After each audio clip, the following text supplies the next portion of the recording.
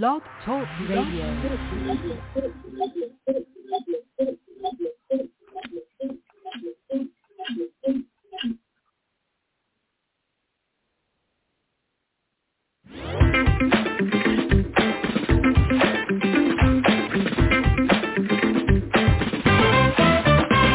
Good evening, it's Thursday night, 9 p.m. Eastern Standard Time, and welcome to another episode of Be Unique's Unscripted, where we talk to artists, musicians, performers, and business professionals. My name is Tony Taylor, I'll be your host for this evening. You know, you could spend your Thursday nights anywhere, and we are excited you're spending it with us. The conversation is cool, it's calm, and it's casual. You can also be a part of the conversation by dialing 516-418-5651. Now, before we begin, let's talk about why you need to get on your phone and go to beunique.org. That's BUNEKE.org. Here's what Be Unique is all about. Our mission is to work today to change tomorrow using digital mediums to connect the world with professional storytelling and media production. We work to educate, inspire, and foster positivity and creativity worldwide through video, audio, and a spectacular literary magazine featuring writers from around the world. The newest Be Unique magazine is out right now, and you can read it online along with Be Unique Brevard magazine, the Space Coast premier magazine. Be Unique is also a media powerhouse. Not only do you get this incredible podcast hosted by me, Tony Taylor, but 11 other shows. So sit back, get comfortable, and get ready to dial 516-418-5651 with your questions, comments, and whatever else you may want to say. Let's meet our guest. All right, good evening, everybody. Welcome to Unscripted. It is Thursday night. It is 9 o'clock. It is Eastern Standard Time. I am here, and with me tonight, I am very excited to introduce once again to the show Eric Yuhasz. Eric, how are you? I'm good. It sounds like you got a ruckus crowd going on tonight, so I like that. It's a good start to the show. I'm telling you. You know, we had a little bit of a technical difficulty, but we were able to work it out at the last minute. So I appreciate your patience and everything. And let's go ahead and jump in. Eric, you are a world-class magician. You perform on stage constantly, and tonight we want to take a little bit of a different turn. We want to talk about the magic that you perform off stage because you're also a middle school teacher. Now, how long have you been a middle school teacher, Eric? I am wrapping up my 20th year working for Orange County Public Schools, which is in Orlando, Florida, and it has flown by. I feel like I just started, and now I'm like 20 years in. 20 years in, and I'm sure you have seen a lot during those 20 years. It's been an interesting ride. Education has a tendency to it changes a lot in regards to anytime you have new government, new officials come in. They bring in new ideas and different things, and you just kind of have to ride the wave because sometimes they're good ideas, sometimes they're bad ideas, and when they're good, hopefully they get some traction. When they're bad, hopefully they just kind of fizzle out like they have a tendency to do, which is always a good thing, especially if it's a bad idea. So seen a lot. Of course, the technology has changed drastically. So that's been a big thing. I think probably definitely for the positive in most regards when it comes to teaching. So yes, it's changed a lot in 20 years. I'm telling you. Well, listen, we want to talk about the magic you have performed off stage, and that is, of course, your book, Empowering Students for the Future. Now, how did it come to be? Why did you decide to write a book? And it's funny you connected to the magic because that's where it started. I always had a dream of like, how can I take the message from my classroom, combine it with magic, and put it on stage. Like, and that was literally that was the idea, and I called it motivational magic. That was how I started it. Okay. And I had this, but I didn't know how I was going to do it. Had no idea what I was going to do. So in 2019, January 2019. I took a tumble, snow skiing, and I tore my pectoral tendon, which is the tendon that attaches your pec to your humerus, which is your upper bone of your arm, had to have surgery. I'm knocked out for 6 months. So here I am. I'm like, I have all this time on my hands. What do I want to do? Hey, let me develop that motivational magic idea. So I started typing. I'm like, what's the message I want to share for my classroom? And it got to 10 pages, and it got to 20, then it got to 32 pages. And I think that was the big tipping point. I'm like, maybe I've got something here. Let me just keep dumping into it. Let me keep putting into it. And I started, which is interesting how the brain works, that when you start realizing something is of interest to you, then you start recognizing all the little nuances and occurrences in your life, and you're like, oh, I can add that to my book, and this is something cool I did in teaching, and I can add that to my book. And I just started dumping into it, and it came about. It took, I started in 2019. I think I probably was done by 2021, which, as you can see in that time period, there were some interesting things that happened in education because we went into lockdown and we went into COVID. So some of that stuff I got to pull and put into the book as well. So, and Eric, it evolved into 215 pages. So yeah, I don't know how that happens. That sounds like a lot of writing. And I here's what I want to happen though. Here's what I would love to happen. They need to stamp books pre-Chat GPT and post-Chat GPT, because this was written pre-Chat GPT. So all these words were written by me, and I did have an editor. So these were all written by human hands and no AI. But yeah, it's 215, 16 pages, whatever it wound up being. Really, it's meant to be primary audience, a resource for teachers. But secondary audience, secondary audience is anybody who's trying to educate someone or inspire them to start building their own mindset with success. And that's really who I because I can't overlook this, like I said, 20 years of teaching experience. And that was one of the struggles when I was writing, is like, who's my target audience? And then when I started, just when I surrendered and said, you know what, there's a ton of self-help books out there for everybody. But what about a self-help book for the classroom that teachers can use, and then they can take some of these concepts and apply it to their students in a very easy way. So, well, I love the first question you ask in this book, and that is, how can we evolve education to create more successful students? I think that is a wonderful place to start. And why don't we start there, Eric? Why don't you tell us how we can evolve education to create more successful students? I'm glad you picked up on that, because that's what it's about. Like, I don't think there's anybody walking the streets today that would say, yeah, I learned everything I needed in school. And we could pull out any random example of things that we learned in school, and we're like, we never used that. And the thing I got in the book is I write out the beginning, the Canterbury Tales, which to this day I still have memorized. One that a free live with the sure of the sofa, the drop and march apart the road. Like, why did I have to have this memorized in school, right? And I know there's some good things in trying to teach memory, but and building your memory. But evolving education begins by, let's ask the right questions. Let's ask the right questions. And it's not eliminating all the concepts out there. Let's ask the right questions. And as I kind of phrase when I'm performing this and sharing this with these different schools I share it with, is these are the questions that slip through the cracks of education, but these are the questions, if you internalize them, you reflect over them, you can live a happier, healthier, more successful life. And it really comes down to the big, big umbrella question is, what is your definition of success?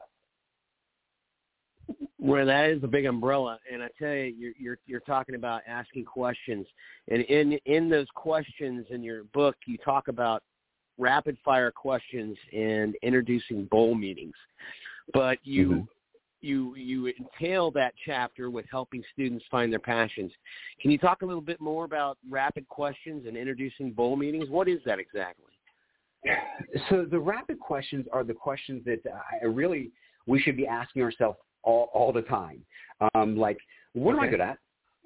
What do I enjoy doing? What am I good at but I don't enjoy doing? What am I bad at but I wish I was better at?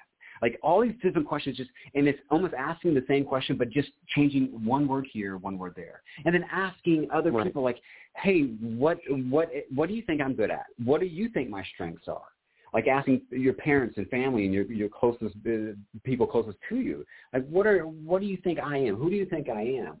And by building all these different answers to these questions, that then can at least direct you on a path that I really think you should go. Because like if you get into it, like maybe you're like, I am terrible at math and I hate math and I don't think I'll ever like math. Well, becoming an engineer might not be the best direction you want to go. So sometimes closing doors is just as effective as opening doors. So it's just piecing together who you are, how you think, and then taking that and saying, okay, how can I move forward from here? You know, and it's always eye-opening to ask my students these questions and have them dig into it and kind of get their responses from it. Because, like I said, it's just trying to guide us down the path of beginning to understand us. And, of course, the answers are going to change. You're a different person than when you were 12 or a different person than you were 10 years ago. I certainly hope so. Absolutely. Yeah. I certainly hope so. Did you on a personal note, on a personal question for myself, did you kind of evaluate your material with your students, or was this something that you just absorbed while during your 20 years as a teacher? So it sounds like how did it start? Is that kind of right? It started. It really started back with because you had mentioned before the bowl meetings. It started with the concept where I was teaching at actually the current school I'm at now. It was very rough conditions. It was Title I school, so that's a very high percentage of students on free and reduced lunch coming from very troubled home backgrounds, and I was just so fed up with all the hallways and the behaviors in the hallway. And I was fed up with that, so I called this class in. It was my 6th period class. I was teaching physical science at the time. I said, come in and sit down. I'm like, I'm sick of that hallway. What do you hate about that hallway? And I look at one kid, and then I ask another and another. Then all of a sudden, it was the weirdest thing happened. These kids, we bonded because we all realized we had the same disdain for, and I had no idea where I was going with all of it, but we all realized we had the same disdain for it. And then I was like, okay, how do I turn this around and make a teachable moment? I was like, okay, you know what? Then let's be the leaders in that hallway. Let's make the change now. And from there, I was like, this little meeting stuff kind of works. And then I tried another meeting. And the next time I was frustrated with something, I called another meeting, and then another meeting, and then another meeting. And then I was like, oh, maybe I should actually purposely plan these things and not always make it about negative things. And that's where the whole idea of the bold meetings came from, which was literally they walk in, they grab a little piece of paper, and they answer a prompt question on the board. And the prompt question could be anything from like, what are you doing to be emotionally successful? What motivates you in life and school? That type of thing. What does sacrifice mean to you? So any of these questions, it gets them to think deeper. And that's kind of how it got its genesis. And from there, I just poured into it more. Because I realized that at the end of that year, honestly, those kids specifically, I thought most of them hated me. But they were 8th graders going on to high school, and they came up, and so many of them were like, hey, will you come teach at Jones High School? Will you come teach at Evans High School? I'm like, what? And I sincerely thought, I was like, oh, these kids can't stand me. But it was something that I was able to reach the students because I took the time to let them speak. I took the time to listen. And that was a big turning moment in my teaching career. Really? That was, I don't know how many years ago, 6, 7, 8 years ago that happened. But that was a big thing, yeah. Well, now you talk about also, too, passions and evaluating passions. And how does that lead to shedding light on a student's road to success? It goes back to understanding who we are. And I think there's a misconception, and I always kind of couple that thing of determining your passion and how can it turn into a career. But I always follow that up with it doesn't have to be a career. It doesn't have to be a career. But it's important for you to understand who you are. And it begins by really diving into your passions.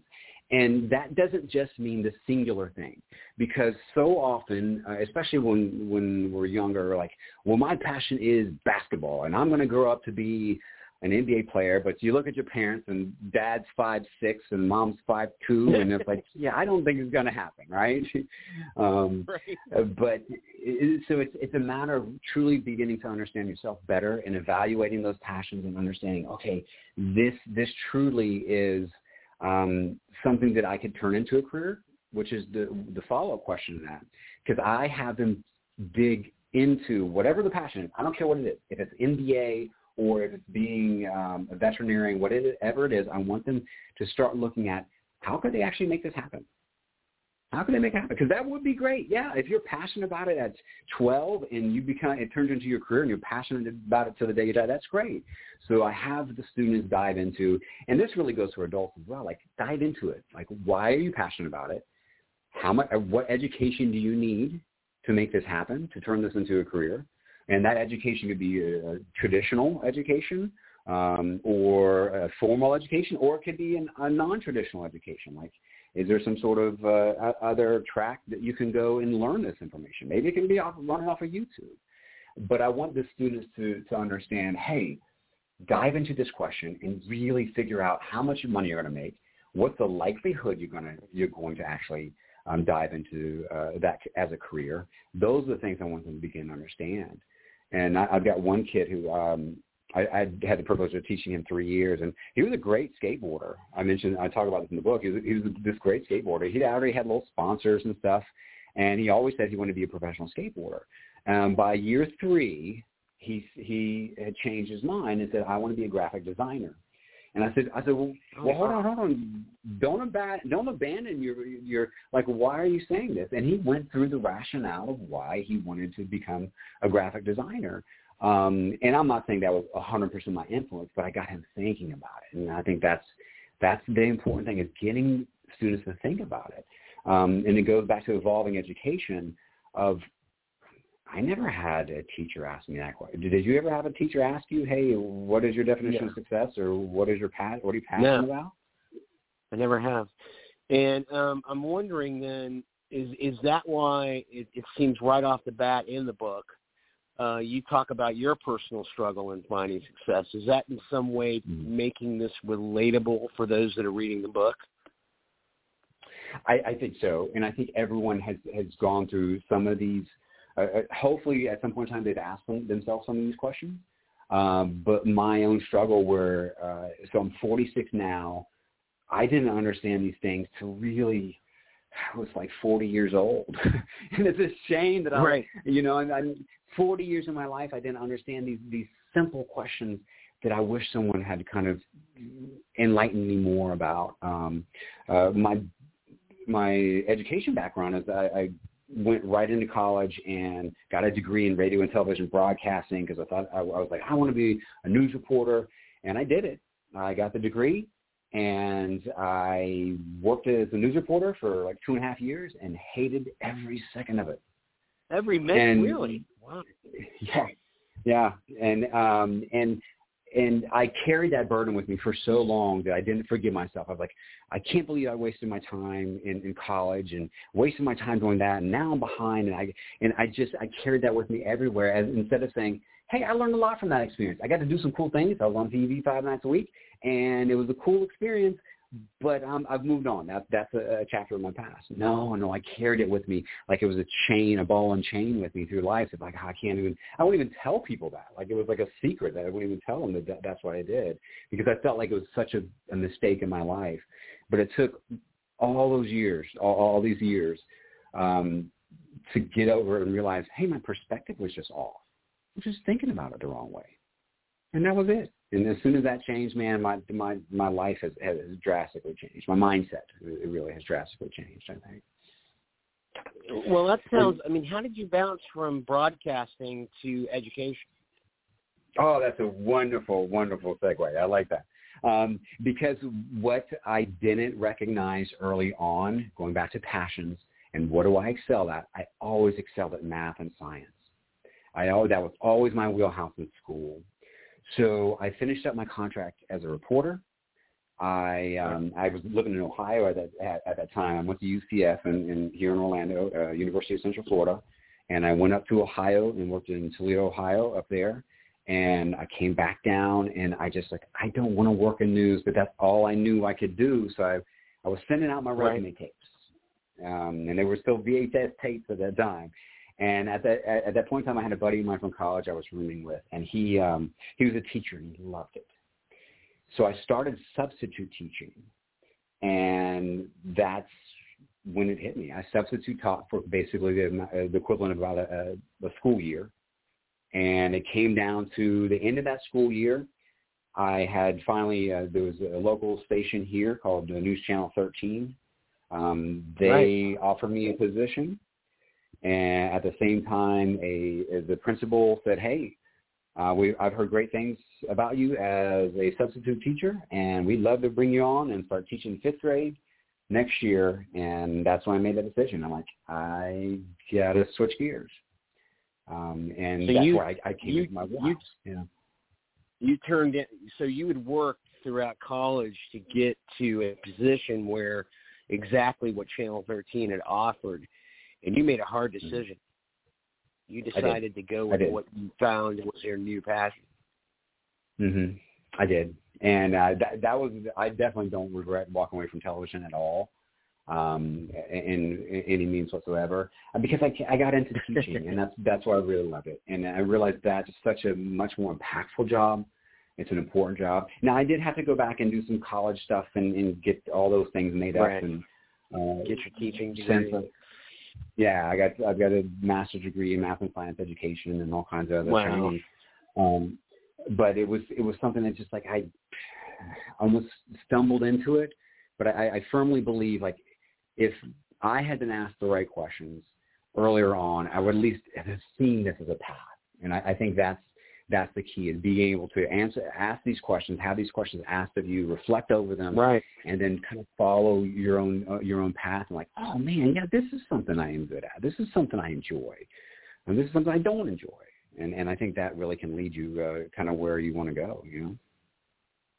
Well, it sounds like too that you could have considered yourself, a really a victim, and by victim, what I mean is really, really, really took a challenging time and beat yourself up. How did you get through that? How did you decide? And this is a chapter in your book.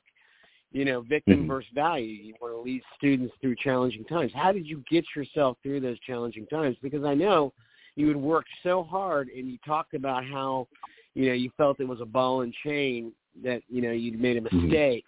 How did you pull yourself out of that and not become a victim and discover a value?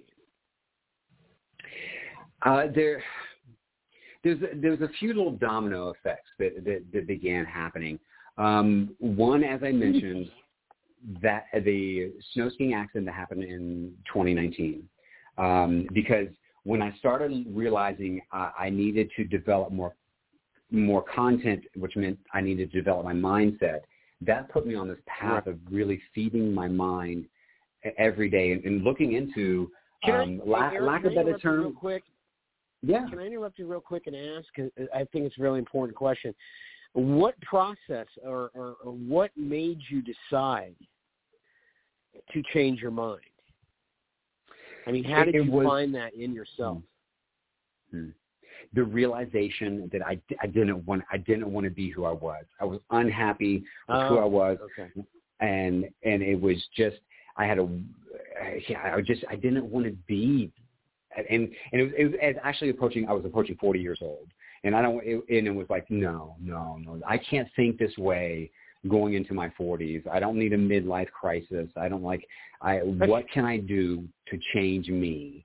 Because it finally sunk in that you stop the blame game. You stop blaming this person, that person in life, and just say, you know what? As you mentioned, I'm not going to be a victim. I'm not going to be a victim. And sometimes the unfortunate thing is far too often we victimize ourselves. We put ourselves in that category, and no one else is, but we do it to ourselves and claiming we're a victim. Yes, we do. No, pull yourself out of it. And that's what I had to do. I had to take a hard look at myself and say, I don't want this. I don't want to think this way anymore. I don't want to feel this way anymore. And that's really where it came from. Was just, I wish I could say it was one epiphany or one wonderful conversation or one sermon I heard or something, but it was just enough of over and over again realizing, no, my life's not over. I haven't arrived wherever arriving is. And now I've got to move forward. And so my mom was very optimistic in my life. And I remember we were going, I remember we were driving all the way. Actually, it was when I got the job up in Ohio. So I'm driving from Orlando to Ohio in a U-Haul. I've got my mom there, and we're pulling my old Honda Accord in the back. And we're driving up there, and I don't know. I mean, we're 8 hours into this 19-hour drive or whatever it is. And she's like, Eric, did you see that? I'm like, what? Did you see that? I'm like, what? And she was excited to see the purple glowing neon light around someone's license plate. I kid you not, that's how excited she got. I'm like, Mom, we still got like 11 hours. And she's like, Eric, you got to enjoy the journey. And it didn't set in then. It took a lot of years later, but I finally decided, it's not even about the destination. It's about that journey. It's about that journey. And if I can somehow impart to my students, hey, plan your journey, figure out where you want to go, but you got to enjoy it along the way, oh, man, they're going to have a much better life. Much better life. You know, looking at the different directions you take in this, it's almost like we're looking at a book that has building blocks. And, you know, this is a good segue into that. I mean, did you talk about overcoming defeat. Did you feel defeated? Oh, absolutely. Absolutely. And that was one of the things that I had to look at because so I spent that 2.5 years, the 4 years of getting my degree and then 2.5 years working in television, or it was actually closer to 3, I think, working in television. And I come back here. So I leave and I come back and I see my friends and I feel like they're much further along. Like they've graduated, you know, some of them are in serious relationships, they're buying houses. And I'm like, I'm just behind. I'm defeated. Like I got it. And it was that true, like, keep up with the Joneses. But I was like, I messed up. What do I got to do? And it just was this defeat that was there. And I just carried it with me. Most people wouldn't have even seen it. Most people wouldn't have noticed it.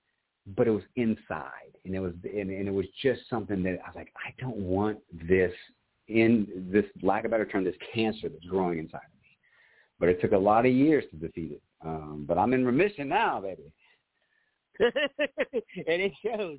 Eric, do you mind if we take a real short break, and we'll come back and discuss more of your books?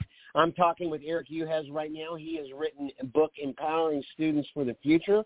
It's a book that is geared towards teachers, but it sounds and it reads geared for everybody. So stay tuned, folks. We'll be right back after these important messages. Thank you. Thanks for listening. And remember, best way to be unique is to just be you.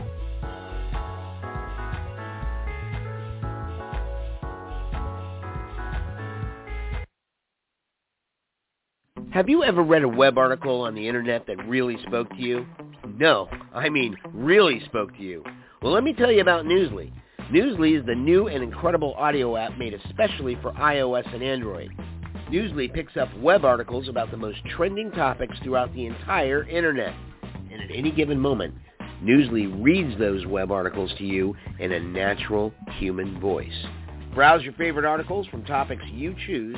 Stop scrolling, start playing, start listening, and start learning. And Newsly has podcasts as well. Explore trending podcasts from over 40 countries. Our podcasts, unscripted, coffee, candy, and creatives, and on demand are there too.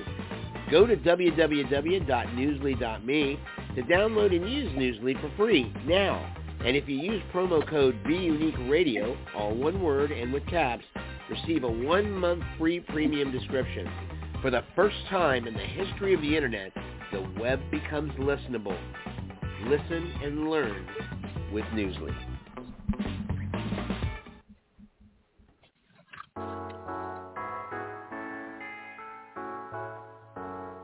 Be Unique works to change the world for a better tomorrow, using digital mediums to connect the dots of the world through professional storytelling. We have all-embracing, all-inclusive heart and are always learning to create new things, to revitalize and sustain old things.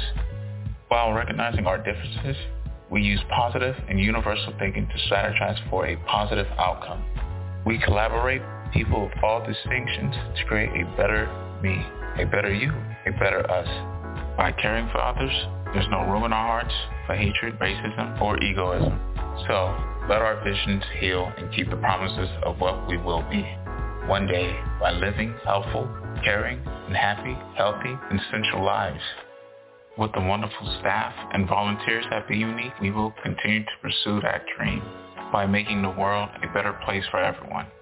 From everyone at BeUnique.org. To our readers and listeners, thank you for all your support. There's so much more on the way.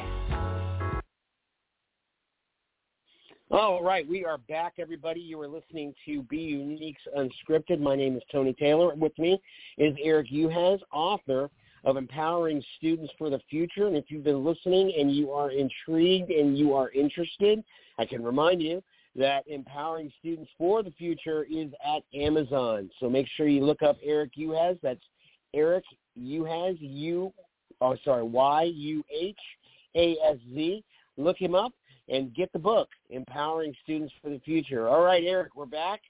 And, Eric, I wanted to ask you, we were talking about how you felt drained and you felt like a failure. And you tackle this topic in your book, Overcoming Defeat.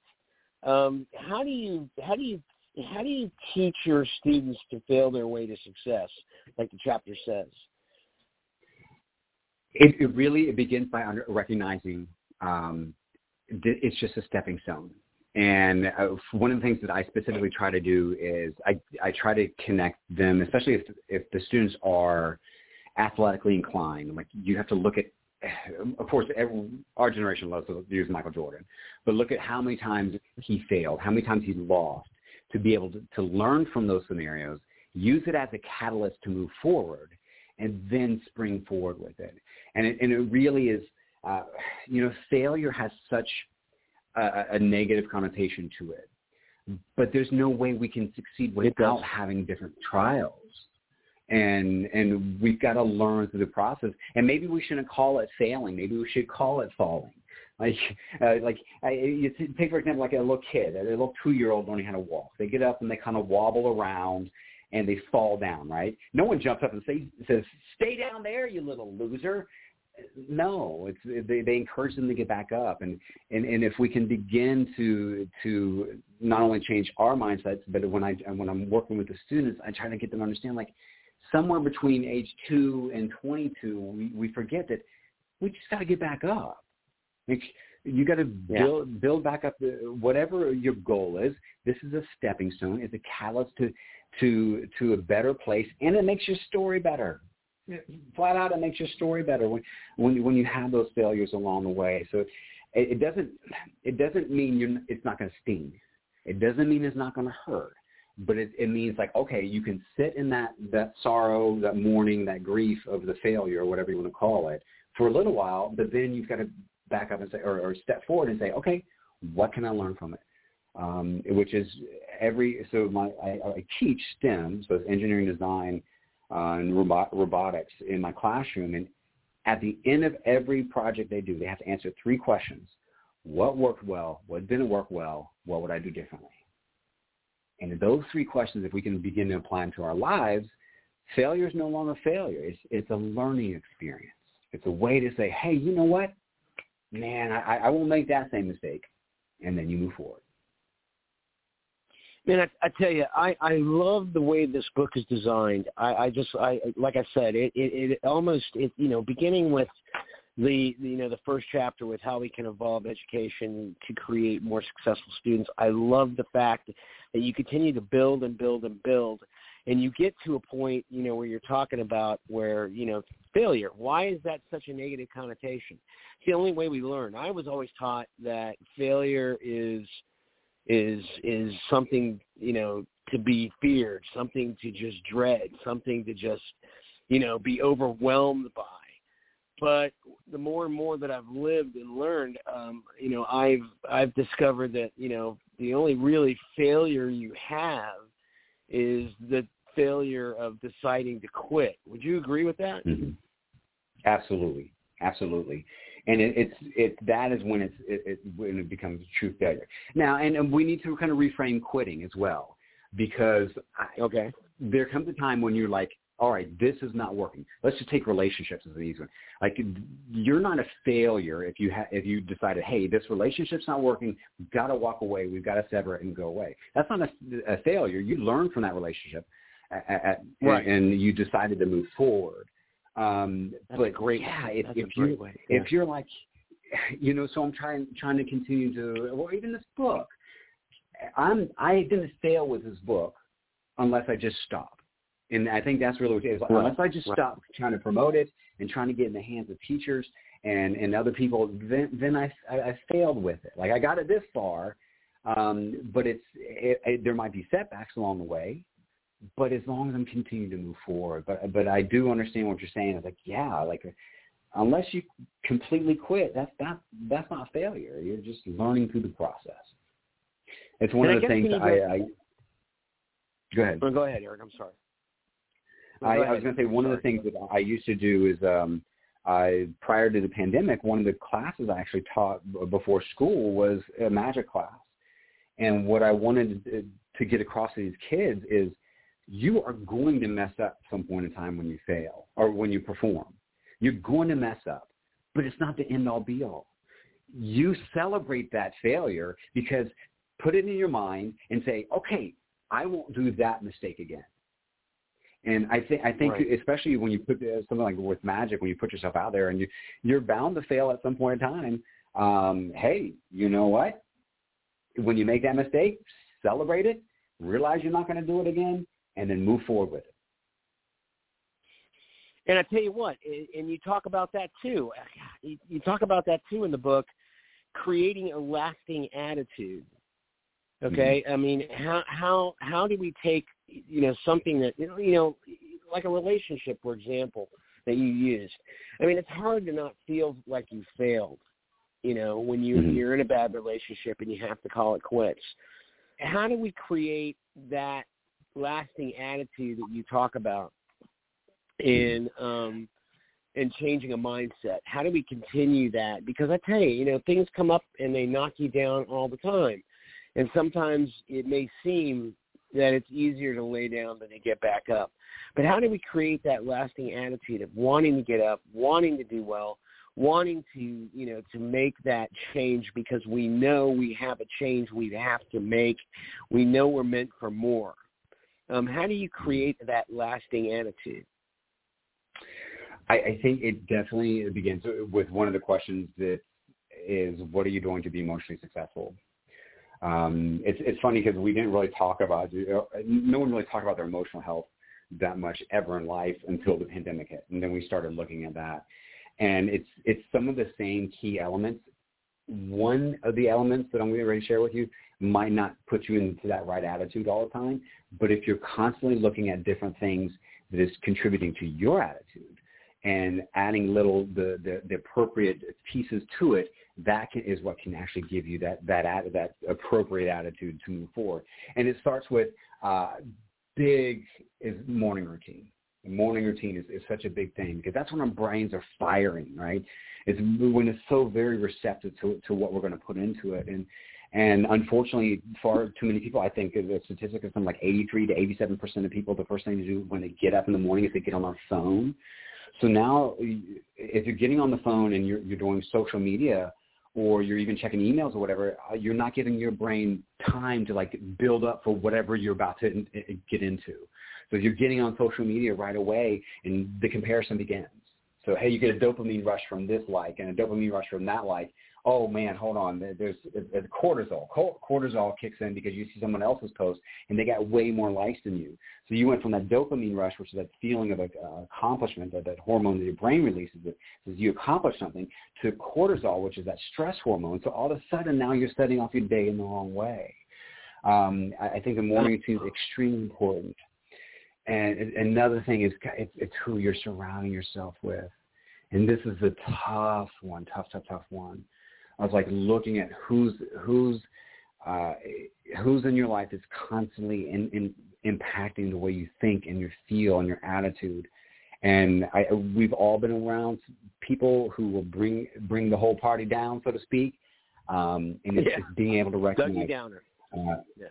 Yeah, Debbie Downer. It's like how do I distance myself from that person, that group, and get yourself around somebody who's going to give you that positive attitude. So you begin to train your mind of like, okay, I'm waking up in the morning, I'm not doing the negative things, but then, okay, if you're not doing the negative things, what can you do to replace that that's going to be positive? One of the things I always love doing in that morning routine is I get up and I'm either listening to a podcast that is motivational, that's inspirational. It might be a little sermonette of some sort that I'm listening to in the morning. So I'm starting my day off right and thinking in the right direction. And I think when you start to look at just a few of those little things, it can tremendously impact your attitude in a positive way or negative way. And those are the things that we have to start to just kind of excise out of our lives, these negative things that are influence us and impacting us in such a drastic way. Eric, how do we put all of these in our last few minutes? How do we realistically put all of this into motion? How do we get this started? Okay, where I would start is asking yourself, what is your definition of success? And what I mean by that is then you have to look at all the areas of your life that you deem need to be healthy so you can feel successful. Because it can't just be money. It can't just be money. Because we know all the celebrities and actors and actresses who have money and fame and they wind up killing themselves or go into rehab. So it can't just be that. It has to be a balance of things in our lives. And I like to call the things that we balance in our lives our facets of success. Like for me, I've got 10 different facets of success that I'm constantly looking at. I've got a whole chart that I keep track of it. Family life, friends, love life, physical health, emotional health, financial, magic, teaching, the book, and spiritual life. So that's 10 areas of my life that I'm constantly looking at and continually evaluating, like where am I in this scenario? And I've actually set, in teaching terms, it's called a rubric for each one of those areas. And like, how do I make this area of my family life move up? So essentially, I'm setting goals for all those areas. And it kind of sounds overwhelming at first, but it boils down to that question. What is your definition of success? And you have to authentically look at it. And if you realize at some point, like, hey, you know what? This aspect of my work life's going really well right now, but my family life is suffering a little bit. That's when you take the time, your energy, and you influx more energy into that family life to build that back up. So you get that balance. Or maybe it's your emotional health, maybe your physical health. And unfortunately, there's times that you get multiple facets of your life hit in multiple ways. And it really is, if you've compartmentalized your success into these whatever categories, maybe it's 5 categories, for me it's 10 facets, you're going to live a happier, healthier life. You will. 2019, I shared with you the start of it. I had that surgery. I get done with that surgery. Shortly thereafter, I hurt my neck, bulging herniated discs in my neck. I had pain radiating all the way down to my fingertips. Shortly after that, my girlfriend of 4 years and I, we broke up. Oh, wow. And yeah, so you had that go on. Then you had in December of that year, my mom suddenly dies of a heart attack. Turn the corner to 2020. Yeah. Turn the corner to 2020, my car engine cracks 2 days before we go into a worldwide shutdown because of the pandemic, which we had at that point in time, we had no idea what was going to happen. And any one of those things could have toppled me into like an emotional abyss. But because I had understood, I've been teaching my students this, and I had it broken down in my own personal life, what my facets of success were, what were those categories, I could look and say, yeah, My physical health is low. My love life is low. My emotional life is low. My family life is low. But I still have, teaching's going well. Magic's still going well. I've got these friends there. So it's a matter about realizing, okay, you know what? I'm not going to let these things hold me down too long. I'm going to work on them. It's going to take some time. But I know to work on them because I've already defined them. And I think in a long answer to your question, the best way to start is understanding what is your definition of success and continually to work to define that authentically, because it's going to be different for everybody. Eric, what, in our last couple of minutes, what do you want people to take away from this book? I want them to understand that they have the power to change their future just by asking the right questions. They really do. And I'm trying to put the book in the hands of teachers so they could just adapt these, and they're easy lessons. It's literally having these discussions with their kids. That's it. They don't have to do copies of this, and they don't have to buy materials. But if they can sit there and begin to ask these questions of their students, or if you're a parent, you can ask that of your child, or if yourself, ask them like, okay, you know what? I have the ability to change my own future. I'm empowered to change my own future. And it just begins by saying, hey, you know what? What's my definition of success? Or what am I passionate about? Or what am I doing to be emotionally successful? What value am I adding to the table? What value am I adding to myself today? And that really is kind of the takeaway that I want people to think about when it comes to it. We all have it. It's within ourselves. It's within ourselves to make that change. And I want to reiterate that this is not, although written for teachers, this is not strictly, restricted to teachers. This is for everybody. This is for people. This is for yourself.